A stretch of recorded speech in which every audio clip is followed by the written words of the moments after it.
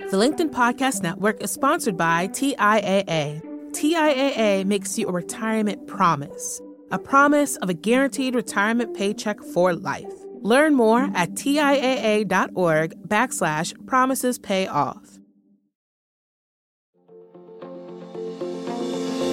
Hello, my friends, and welcome to another exciting episode of Negotiate Anything. This show is produced by the American Negotiation Institute, and with over 5 million downloads and listeners in over 180 countries, listeners just like you have made this the #1 negotiation podcast in the world. Hi, my name is Kwame Christian, and I am the founder and CEO of the American Negotiation Institute. Here at ANI, we believe that the best things in life are on the other side of difficult conversations, and we are passionate about providing you with the best content that will help you to make your difficult conversations easier, both at work and at home. Lastly, I want to remind you that we offer consulting and conduct trainings, both virtually and in person, all around the world. Our focus is in 3 main areas. First, negotiation and conflict resolution. Second, leadership. And lastly, diversity, equity, and inclusion. Check the link in the description below to learn more about how we could work with you and your team. And now, without further ado, let's jump into the interview.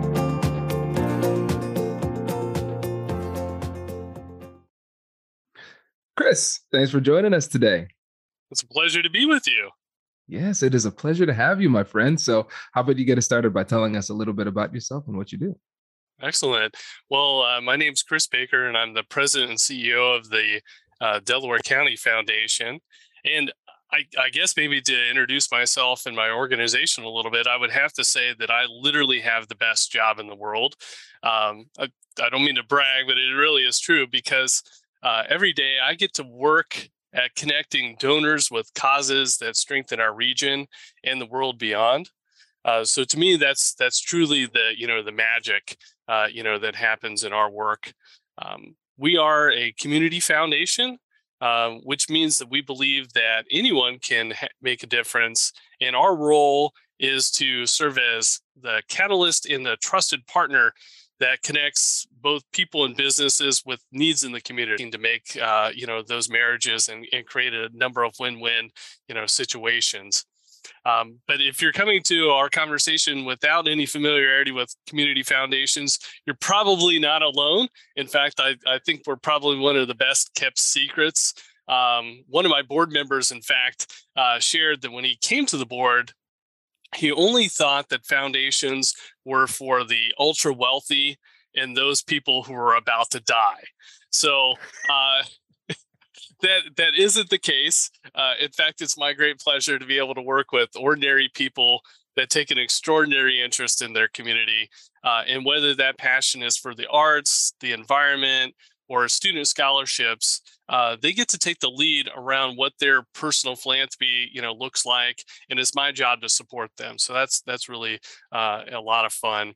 On the whole, we're part of a movement of over 700 community foundations across the United States that all work to understand the challenges facing our communities and to develop solutions both for today and also for the future. Chris, and I appreciate you joining us because the work that you do is very, very important. And you're right. When it comes to community foundations, it's like America's best kept secret. we have these superheroes working behind the scenes to fund really, really important programs that make communities better. And what's really interesting to me is that bias shows up in really interesting ways. And one of the things that's most fascinating about your role is that you run into a very unique bias because people think that your community doesn't need help. And there are areas of your community that do need help. And now that creates a unique challenge for you in your fundraising endeavors. So can you kind of paint that picture for the audience? Absolutely.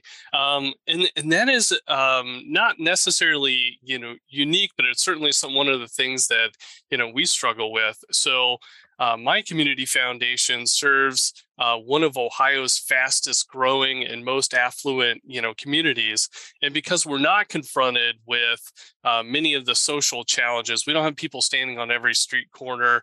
We're not confronted with, homelessness on the side of the road. Oftentimes, because it's less visible, people believe that we don't have problems here.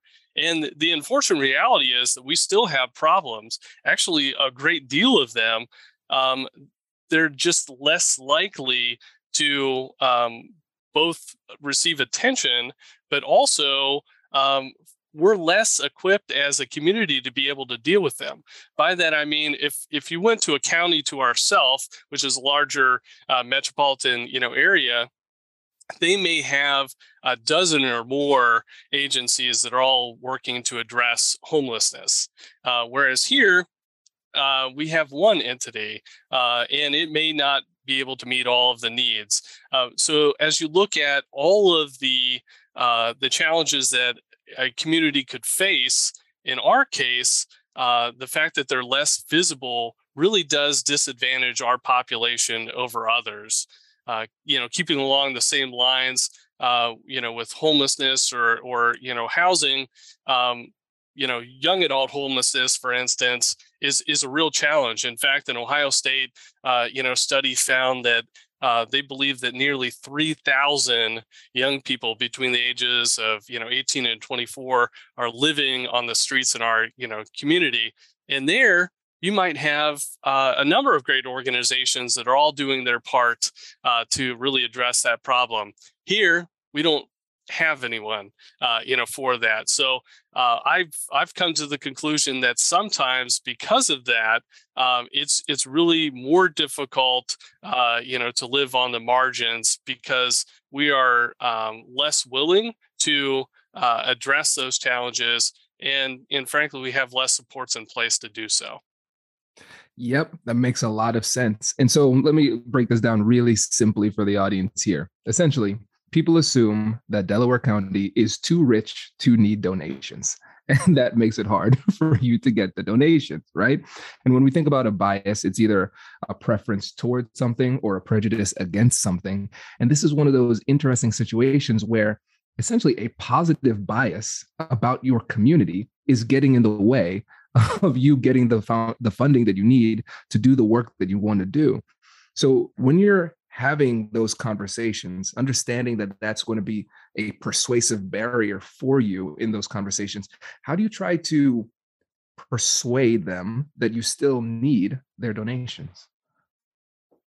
Right. Well, I think part of it is really just kind of speaking, to that, challenge, and that challenge in the way that I just described it. Unfortunately, it doesn't exist just, I should probably step back and say, it doesn't just exist, for our community on the philanthropic, side. We also see that with a variety of community funded, projects, not just those that are being funded by, philanthropy. So for instance, again, affordable housing is a challenge facing our region, and we have had for 2 funding cycles now a project in the city of Delaware, which is an important affordable housing project that doesn't receive funding because, again, there is a bias towards incentivizing other locations, and sometimes it's not necessarily laid out there in something that we can easily address. So for instance, the funding mechanisms at the state level require communities to have a certain level of transit infrastructure, right? So they want to emphasize density before they'll fund a project. Well, the unfortunate reality is our project will never get off the ground because we don't have that as something that's available in the community. So it does take place both on the public side of things. I can certainly share that our elected officials will point out that Delaware County is the 6th largest funder to the state budget, and they're the last to receive anything in terms of Ohio's 88 counties. So it is very much one of those things that's systematic and unfortunate. But when it comes to funding community projects through philanthropy, in a lot of ways we have this geographic bias right? So the bulk of the wealth in Delaware County is really concentrated towards the south of the county. And for a lot of folks, they can easily look out on their community and say, hey, things look pretty good here. We're not confronted with all of these visible signs of, poverty that you may see, in other places. So because of that, they may be less likely to, to kind of want to step up and fund a project, even though that, those same, needs do occur here on a very high level. Does your company invest in professional development training? If you believe that your team would benefit from a negotiation workshop, all you need to do is go to our website, fill out the workshop request form, and then we'll set up a time to chat. These workshops are completely customizable, and we've done them all around the country. Negotiation and conflict resolution skills are beneficial across all professions, but they're especially useful in procurement, purchasing, sales, sourcing, and contract management. Our calendar is filling up quickly, and we even have some workshops scheduled for next year. If you think you might want one, I'd suggest reaching out soon so you don't miss out.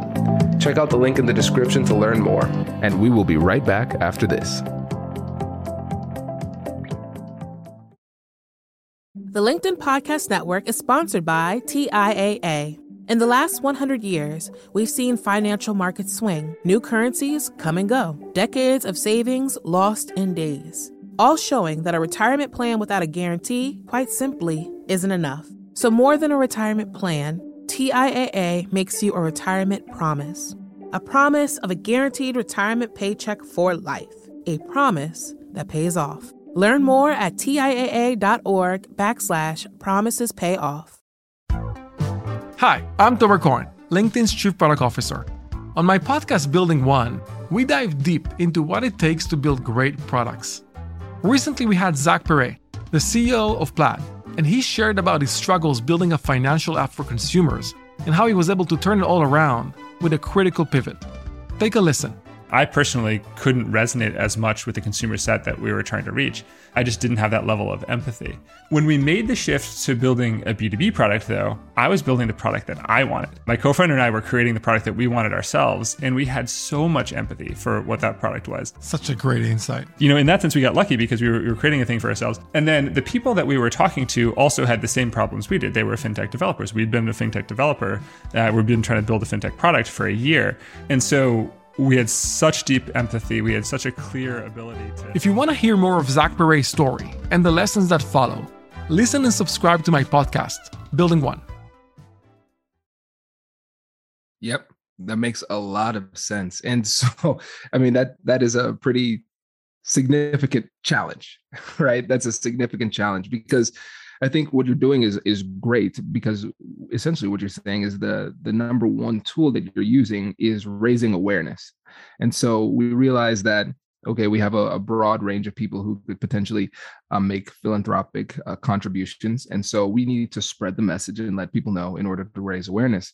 And especially when you think about it, again, from a subconscious psychological type of perspective, every day, the people, let's say, who are in the southern part of Delaware County, they wake up and the birds are chirping and the sun literally has a smile on its face. Everything looks great. And they wake up and say, everything is great in Delaware County. So essentially every day they're getting marketing subconsciously that we don't need to donate in this realm. And so that makes your job hard because you need to counter that with your messages. And so that's a persuasive technique, more on the marketing side, that counters those types of narratives.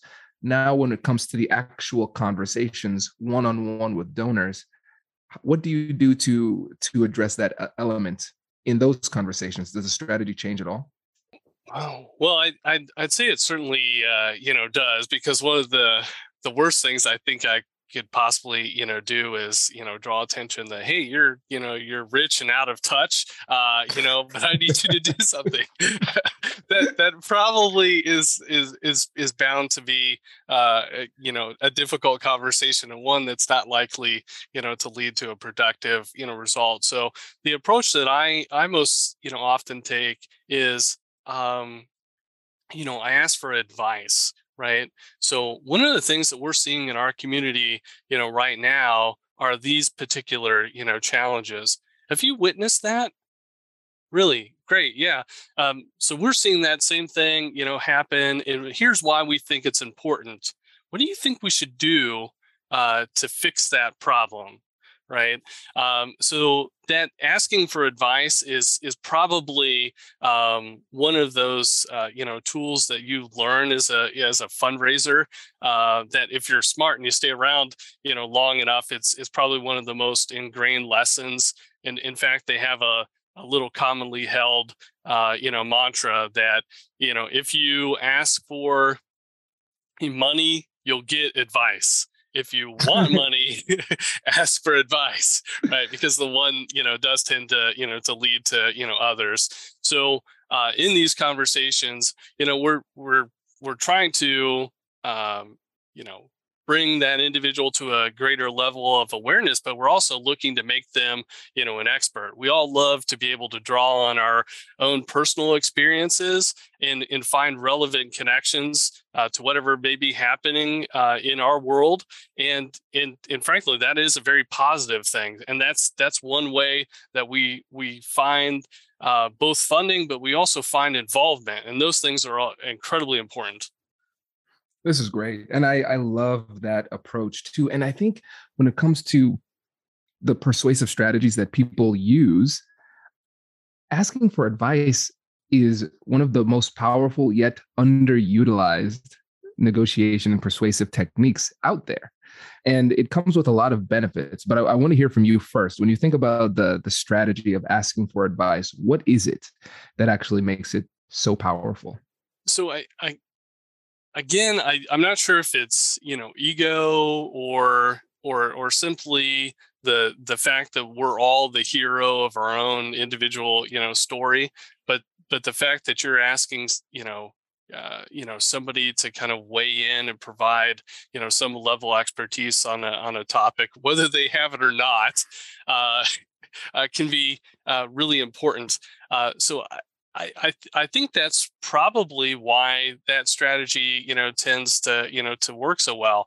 I mean, we all have, opinions on everything from those things that matter to, that great debate between which is better, Coke or Pepsi, right? So by leveraging, those opportunities, somebody has a chance to, kind of weigh in. They get to be the, the expert. And in most cases, you're able to kind of direct them to the, the end result that you want. Now, that doesn't happen every time. I mean, I've certainly experienced some failures, there along the way. But generally, as a best practice, asking for advice is certainly one of those that tends to pay off dividends. Absolutely. And to your point, there is no negotiation or persuasion technique that works every single time. If I knew that, I would be a very rich man. So one of these days, Chris will figure out that secret sauce. But you're absolutely right. I think it speaks to the ego because people want to add value. They want to feel like they're part of it. And when you have the conversation with people and you're asking for their advice, they feel validated. Oh yeah, Chris sees me as intelligent. That makes me feel good. And so that's a big part of it. And then it also, interestingly, can also trigger a little bit of humility too. Because we could go into the conversation and say, hey, you think everything's fine, you're wrong. And now they get defensive, the conversation breaks down, right? We know that's not going to work. But then if you ask for advice, they might offer a solution that doesn't work or that you've tried before. And then you could say, hey, Chris, that's a really great point. And actually, that's something we tried before. What else do you think could work? And then it helps to expose their own ignorance to them, which triggers a little bit of humility. Wait, I don't have the answer. Maybe this guy who's asking me the questions does have the answer, right? And so it's a really, really powerful technique because it's disarming as well. Because in these conversations, they can be combative sometimes. And a lot of times we don't mean for them to get combative, but it's easy for us to get tunnel vision and focus on the fact that at this moment in this conversation, it might seem as though our interests are not aligned and we're working against each other. And so asking for advice is a great way to disarm the other person and make it easier for them to engage. When you think about you as CEO of this organization, I know we often think about, hey, philanthropy, asking for donations. Those are the difficult conversations. But from one CEO to another, I'm assuming that you probably have some difficult conversations inside the company as well with people on your own team. Can you paint a picture of what those day-to-day types of interactions look like? So for us, actually, things, I guess I'm going to go off into that, everything is brilliantly, sunny, but in our own, work situation, it really kind of is.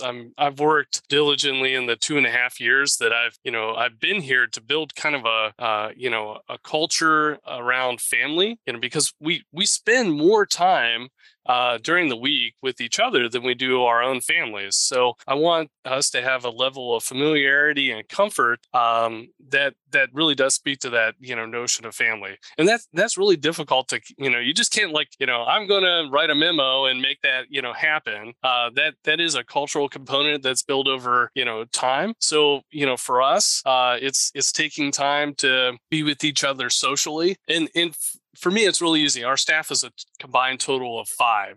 So my suggestions around, making, work fun are probably not those that are always going to scale. But for us, that really is something that works well. So every quarter, we at least do one, type of staff outing. I am the guy that likes to send people home for no reason, just to get them, to have a start on their weekend. I can hold down the fort, every now and again to, let them spend, some more time with, with their families. So I think it's those nice little approaches. They oftentimes will surprise everybody. We'll crack open a few bottles of wine and sit around and play a game or something like that. All in the interest, frankly, again, of just developing those close relationships.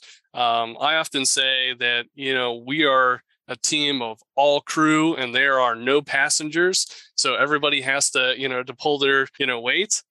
So for us, with us being a small staff, that's actually been pretty good. I mean, I don't want to brag or anything, but even those individuals that have left our organization to pursue, maybe more lucrative employment elsewhere, they still participate, with us on, committees or volunteer at, special events. And I think everything has to do with, that culture, component of it. So I probably spend, less time negotiating because of that, because I don't want things to be, a question. Like, you should never have to come to me and say, hey, I need to take off the afternoon to go to my kid's, soccer game. You should just know that I want you to be there. And, give me some, advance notice and we'll work it out. We'll take care of each other as a team. Oh, that's great. Yeah, that is a great answer, because what it shows is the power of community, shows the power of culture and the power of trust too. Because when you have that type of culture of trust and there's mutual trust between the people on the team, then it diminishes the amount of conflict that you have to have. And so I think that in itself is an important lesson in conflict resolution. Because if you have a stronger relationship, it makes the difficult conversations a lot easier. This is good, Chris. So let's say there's somebody out here who's saying, wow, I want to help out Delaware County, Ohio. What is the best way for them to get in touch with you and learn more about the amazing work you're doing? Well, the first thing is just pick up the phone and call or look us up on the, the website.